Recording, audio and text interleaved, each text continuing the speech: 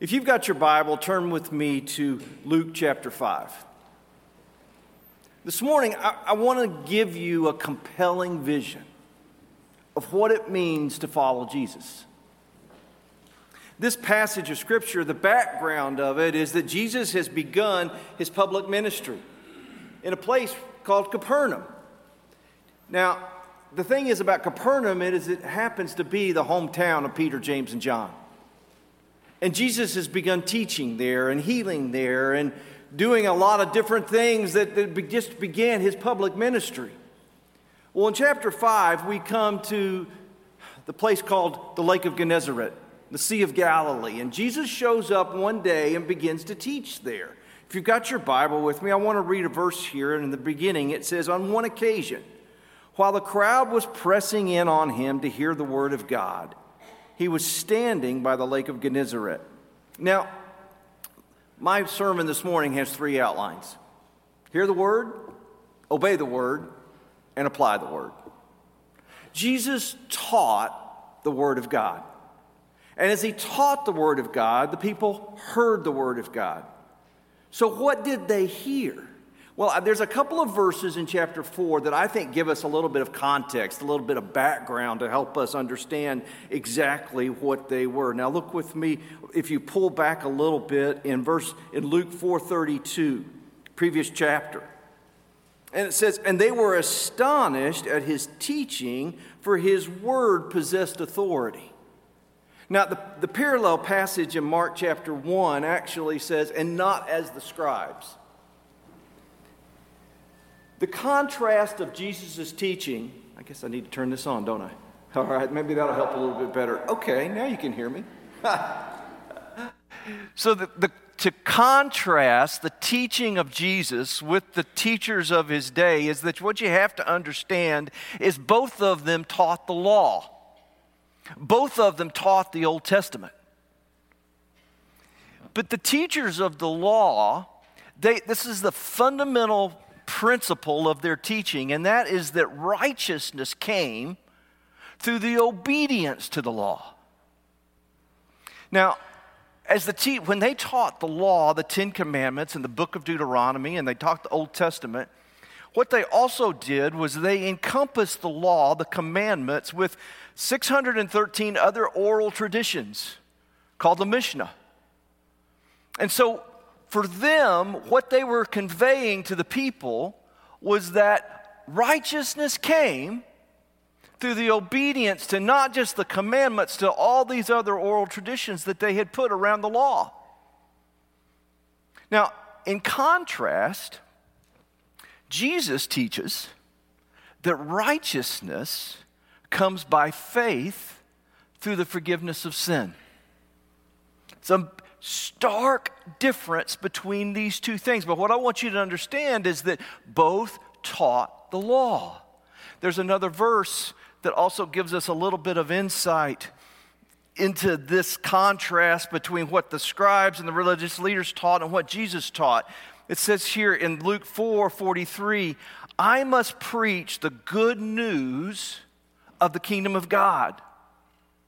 See, when Jesus taught, the way he taught the law, it was good news. Now, there's a verse of Scripture that I think helps us put a little context to this even more. In Matthew 11:28-30, Jesus said, come to me, all who labor and are heavy laden, and I will give you rest. Now, these two words, the word labor actually means, if you interpret that, it actually means being beaten up. The word heavy laden means crushed by life. And the contrast is when the teachers of the law, when they taught that righteousness came through obedience to the law, it was a law that the people of Israel could never have kept. It crushed them. It beat them down. As opposed when Jesus taught, listen to what he says. He says, and I will give you rest. Take my yoke upon you. Learn from me, for I am gentle and lowly in heart, and you will find rest for your souls. For my yoke is easy and my burden is light.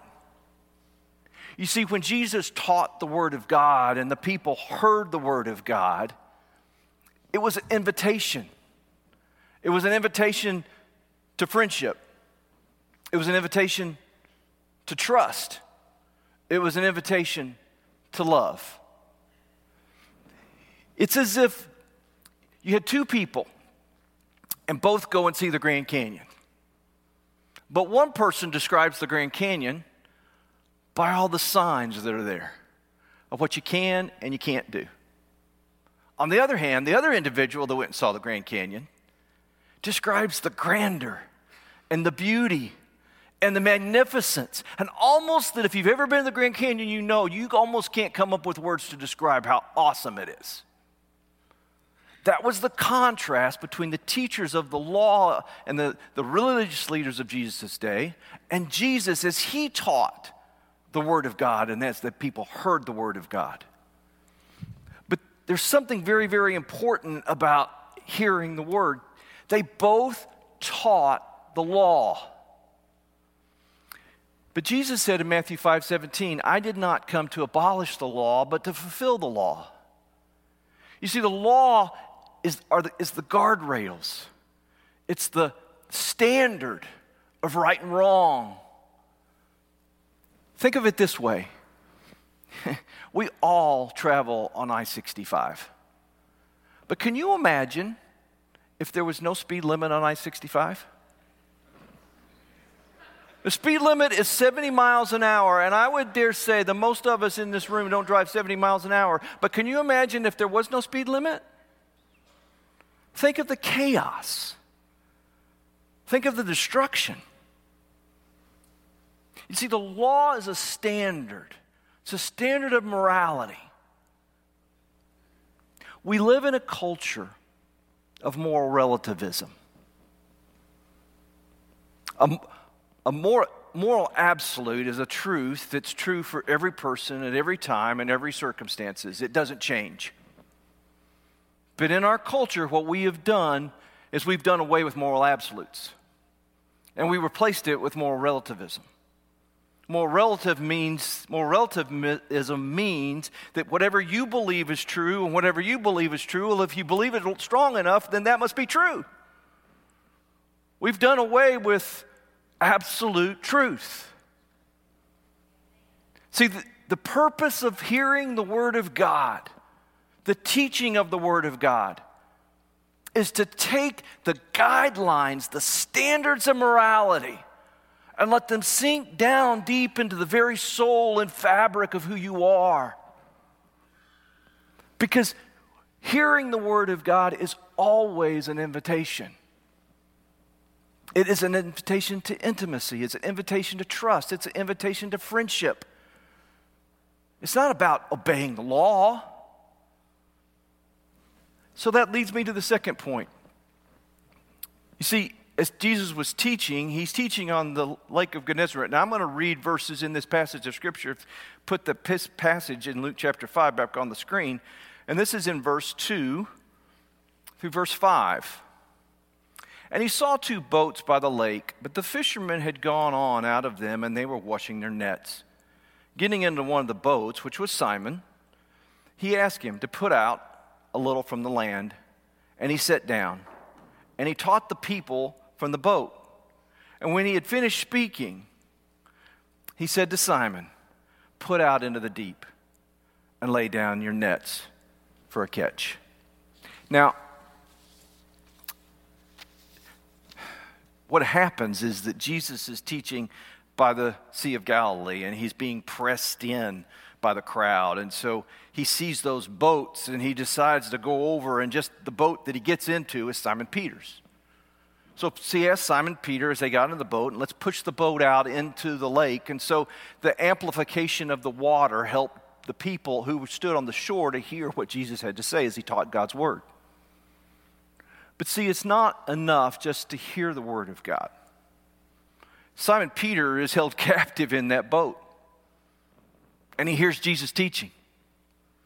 But then, as Henry Blackaby says, came a crisis of belief, because Jesus gave him an instruction. He told him to cast the net on the other side, out there into the deep of the water. The problem with this was Simon had already been fishing all night, and they hadn't caught anything. And they had done the back-breaking work of taking the nets out and then washing them and cleaning them and mending them and drying them out and then packing them up and putting them back in the boat for tomorrow. And what Jesus asked Simon to do was crazy. Simon's a professional fisherman. He knew where the fish were. He knew when they ought to be able to catch the fish, and they had already tried everything, and it hadn't worked. But see, what I want you to understand is it's not enough just to hear the word. But then Jesus comes to Simon and says, you have to obey the word. At my word is what Scripture says. That's what, when Peter says, but at your word, I will do what you ask me to do. You see, obedience is an invitation. Just like hearing the word of God is an invitation, obedience is an invitation as well. It's an invitation to intimacy. It's an invitation to friendship. It's an invitation to relationship. I want to read a word from a guy named Watchman Nee. He writes in the book Normal Christianity, a day must come in our lives, as definite as the day of our conversion, when we must give all right to ourselves and submit to the absolute lordship of Jesus Christ. There must be a day when without reservation we surrender everything to Him, ourselves, our families, our possessions, our business, and our time. All we are and all we have becomes His, to be held henceforth entirely at His disposal. From that day, we are no longer our own masters, but only stewards. See, obedience sounds harsh, hard, if you see that righteousness comes through obedience to the law. But if righteousness comes through faith, through the forgiveness of sin, obedience is an invitation to friendship, to intimacy, to love, to trust. You see, this message that Jesus was teaching that day that Peter heard was a message that had been all throughout the Old Testament. In fact, it begins in Genesis 15:6 when it says that Abraham believed God and it was credited to him as righteousness. This wasn't something new, but it had been lost. See, Jesus comes and He teaches God's word, but then He brings a crisis of belief in Peter's life, and Peter had to make the decision whether or not he was going to obey the word, the living word. Peter could have said, no, it's been a long night. I'm tired. What you're asking is just too much of me. Let's go back to the shore. But he didn't. He did what Jesus asked. He threw the nets on the other side of the boat. And then look what happens. It's in verse 6 and 7. It says, and when they had done this, they enclosed a large number of fish, and their nets were breaking. They signaled to their partners in the other boat to come and help them. And when they came and filled both boats, so that they began to sink. But Simon Peter saw it, he fell down at Jesus' knees, saying, depart from me, for I am a sinful man, O Lord. Tom and I were talking about this passage of Scripture a couple of weeks ago. And I asked him, I said, what do you think broke Peter's heart?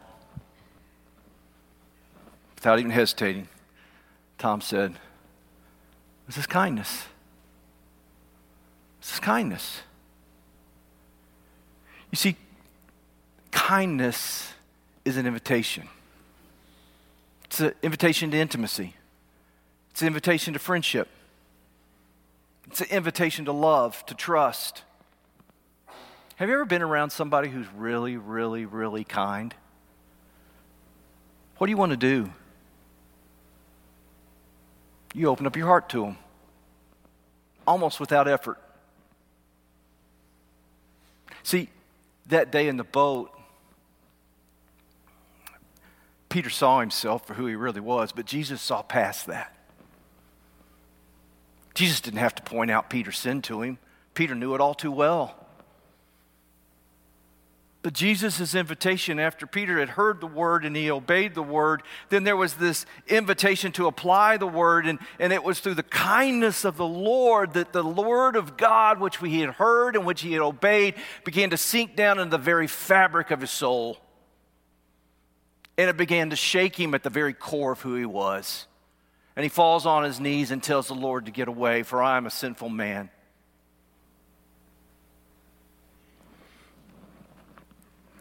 We moved to Coleman about 3.5 years ago when we bought a house that has a gas fireplace. And that gas fireplace was just not very efficient. And being the practical person that I am, after a year or so, I decided, well, we just need to take the gas out and make it a wood fireplace. We've always had a wood fireplace, and Sheila agreed with me, and we did. And so that first winter we had it, I went out and bought a cord of wood, and I stacked it. The problem is I stacked it in a place that I thought was real practical. To Sheila, where I stacked it was an eyesore, a little too visible. And she pointed that out to me. But I wasn't going to move a cord of wood, so we used all the wood and let it burn down. So this year I thought, okay, I'm going to order the wood, but I'm going to stack it in a better place that will make her happy. So I did. It was a little unstable, but I thought it would be okay. That was on a Friday about 3 or 4 weeks ago. Well, I get up on Saturday morning, have my cup of coffee, and walk out to my back porch and look out in my backyard, and I have a cord of wood all around. It had just landed on my backyard. I mean, it was full of wood. It had topped over. It had rained in the night, and the ground was soft, and it was already unstable, and so I had a mess.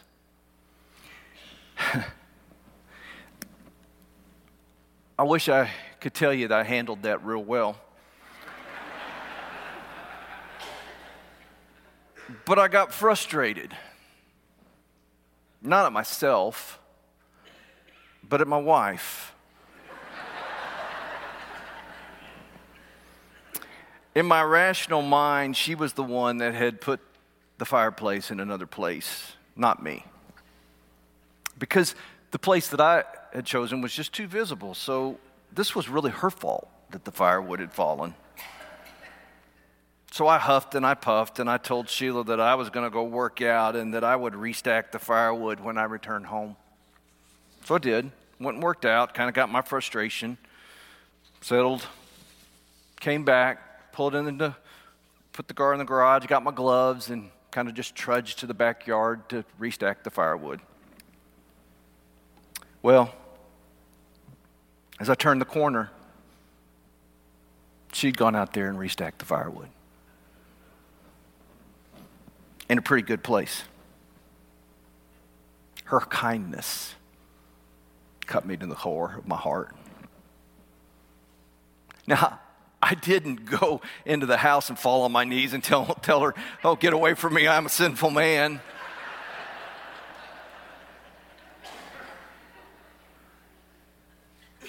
But I did ask for forgiveness. And I told her I was sorry. I just didn't have many other words, but I told her I was sorry. But her kindness made me a better man. Made me want to do better. See Peter that day, Jesus saw in Peter what he couldn't see in himself. He looked past his sin. That event transformed Peter's life. So much so that, you see, that event was a foreshadowing of the cross. That event was a picture of what eventually Jesus would show in the ultimate kindness. When 2 Corinthians 5:17 says, he knew no sin became sin for us so that we might become the righteousness of God in Christ.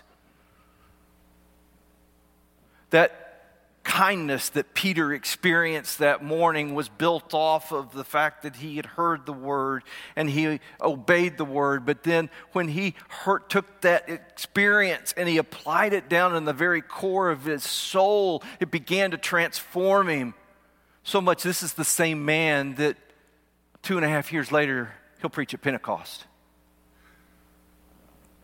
That's what kindness does. That's what grace does. It's an invitation. It's an invitation to friendship. It's an invitation to intimacy. It's an invitation to love. It's an invitation to heart transformation.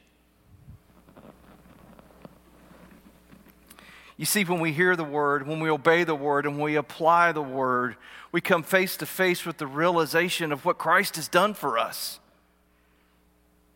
And this is the place that where heart and life transformation begins. You see, the beauty of a life that's been transformed by the Word of God is something to behold. This week, Sheila and I got word that a dear friend of ours passed away. You don't know her, but Mary Ann Kring, one of the sweetest ladies I've ever known. When we were in Lubbock, I was on staff there, on Sunday nights we would have Bible study with a group, and her husband Gail hardly ever missed. For years we did that with them. Mary Ann would walk into our house, and her smile would just light up the room. She was just so gracious. Until she was in her late 60s, she every summer went to camp as a counselor and cook for our student ministry. Every summer, she took her 2 granddaughters on a mission trip, and she'd always say, well, I want them to experience Jesus in another culture.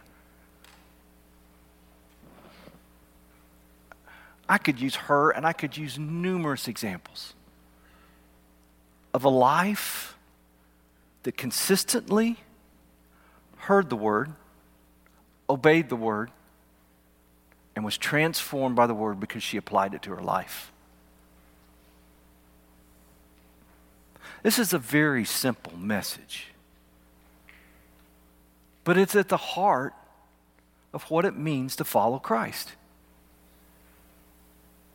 If you will do these things consistently, Jesus will change your life in ways that you can't even imagine. He will transform your heart, not through beating you down by trying to make sure that you obey His word. No, through an invitation of kindness. It's an invitation through grace.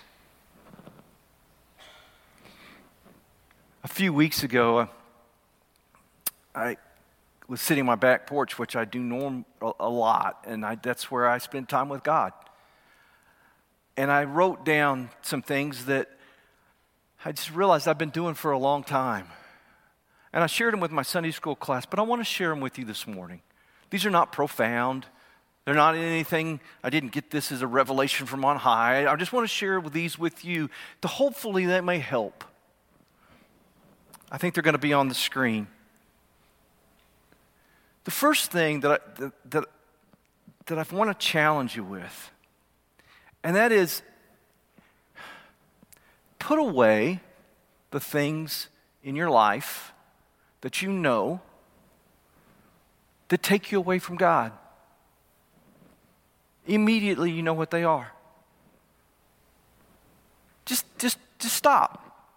Just stop.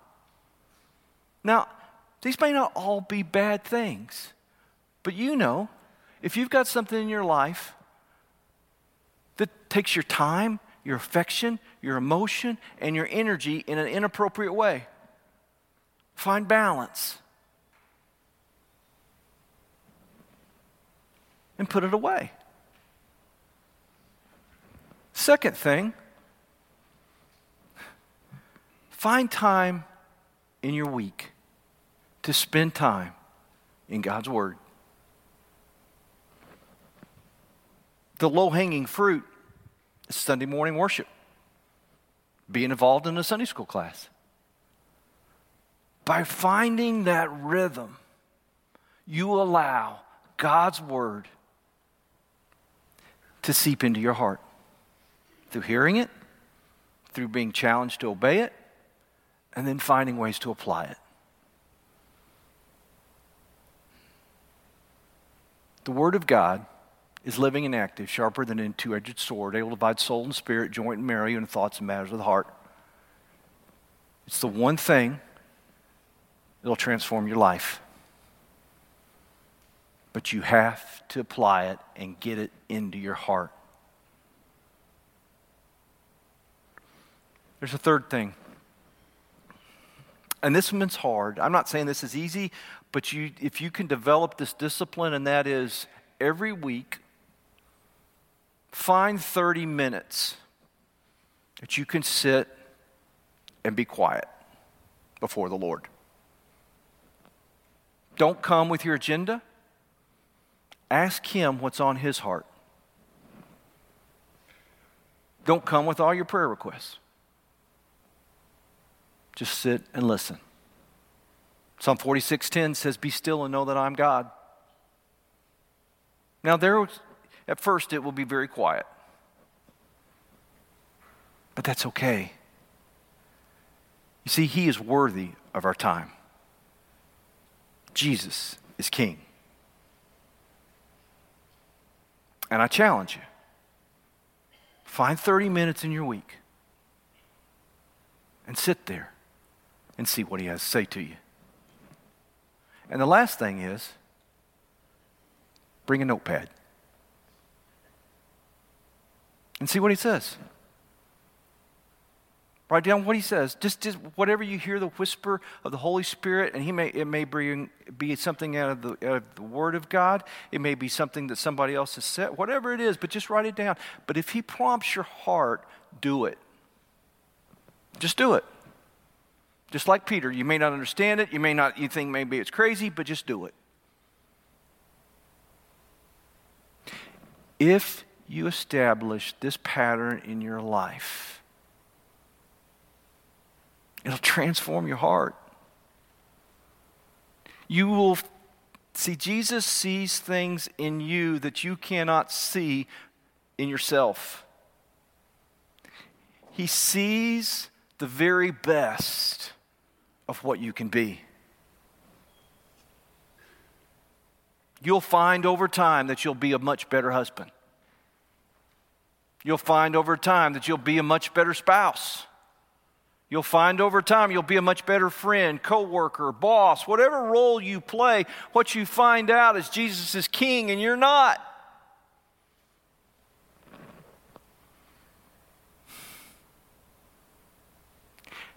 Again, we live in an age of moral relativism. If I could stand up here this morning and give you a whole list of ways that our culture has changed so dramatically in the last 10 to 15 years, you would say, if I told you this is the way it was going to be 10, 15 years ago, we would all say there was no way. God is calling upon His people to take His word seriously, to walk with Him faithfully, and to hear what He has to say. And I promise you that He will send His Spirit upon us and to change our land.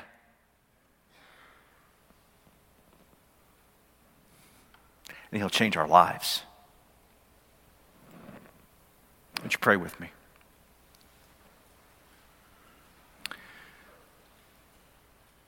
God, we need You. We desperately need You.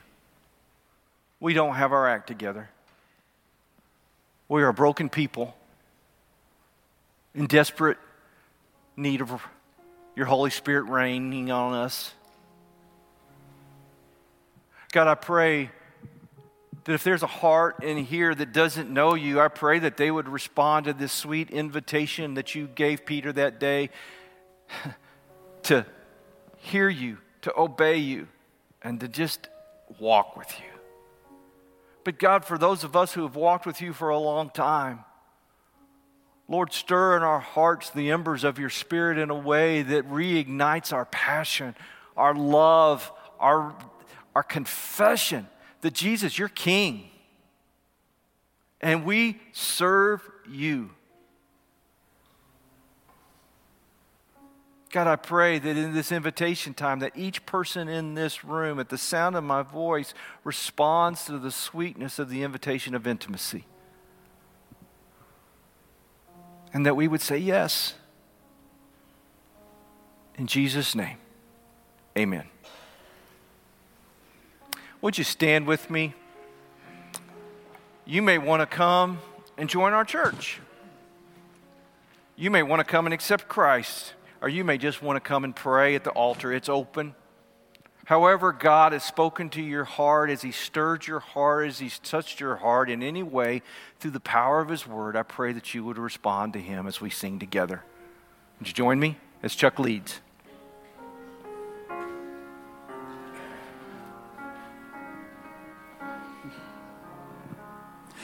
I have decided to follow Jesus. I have decided to follow Jesus. I have decided to follow Jesus. No turning back, no turning back. Though none go with me, I still will follow. Though none go with me, I still will follow. Though none go with me, I still will follow. No turning back, no turning back.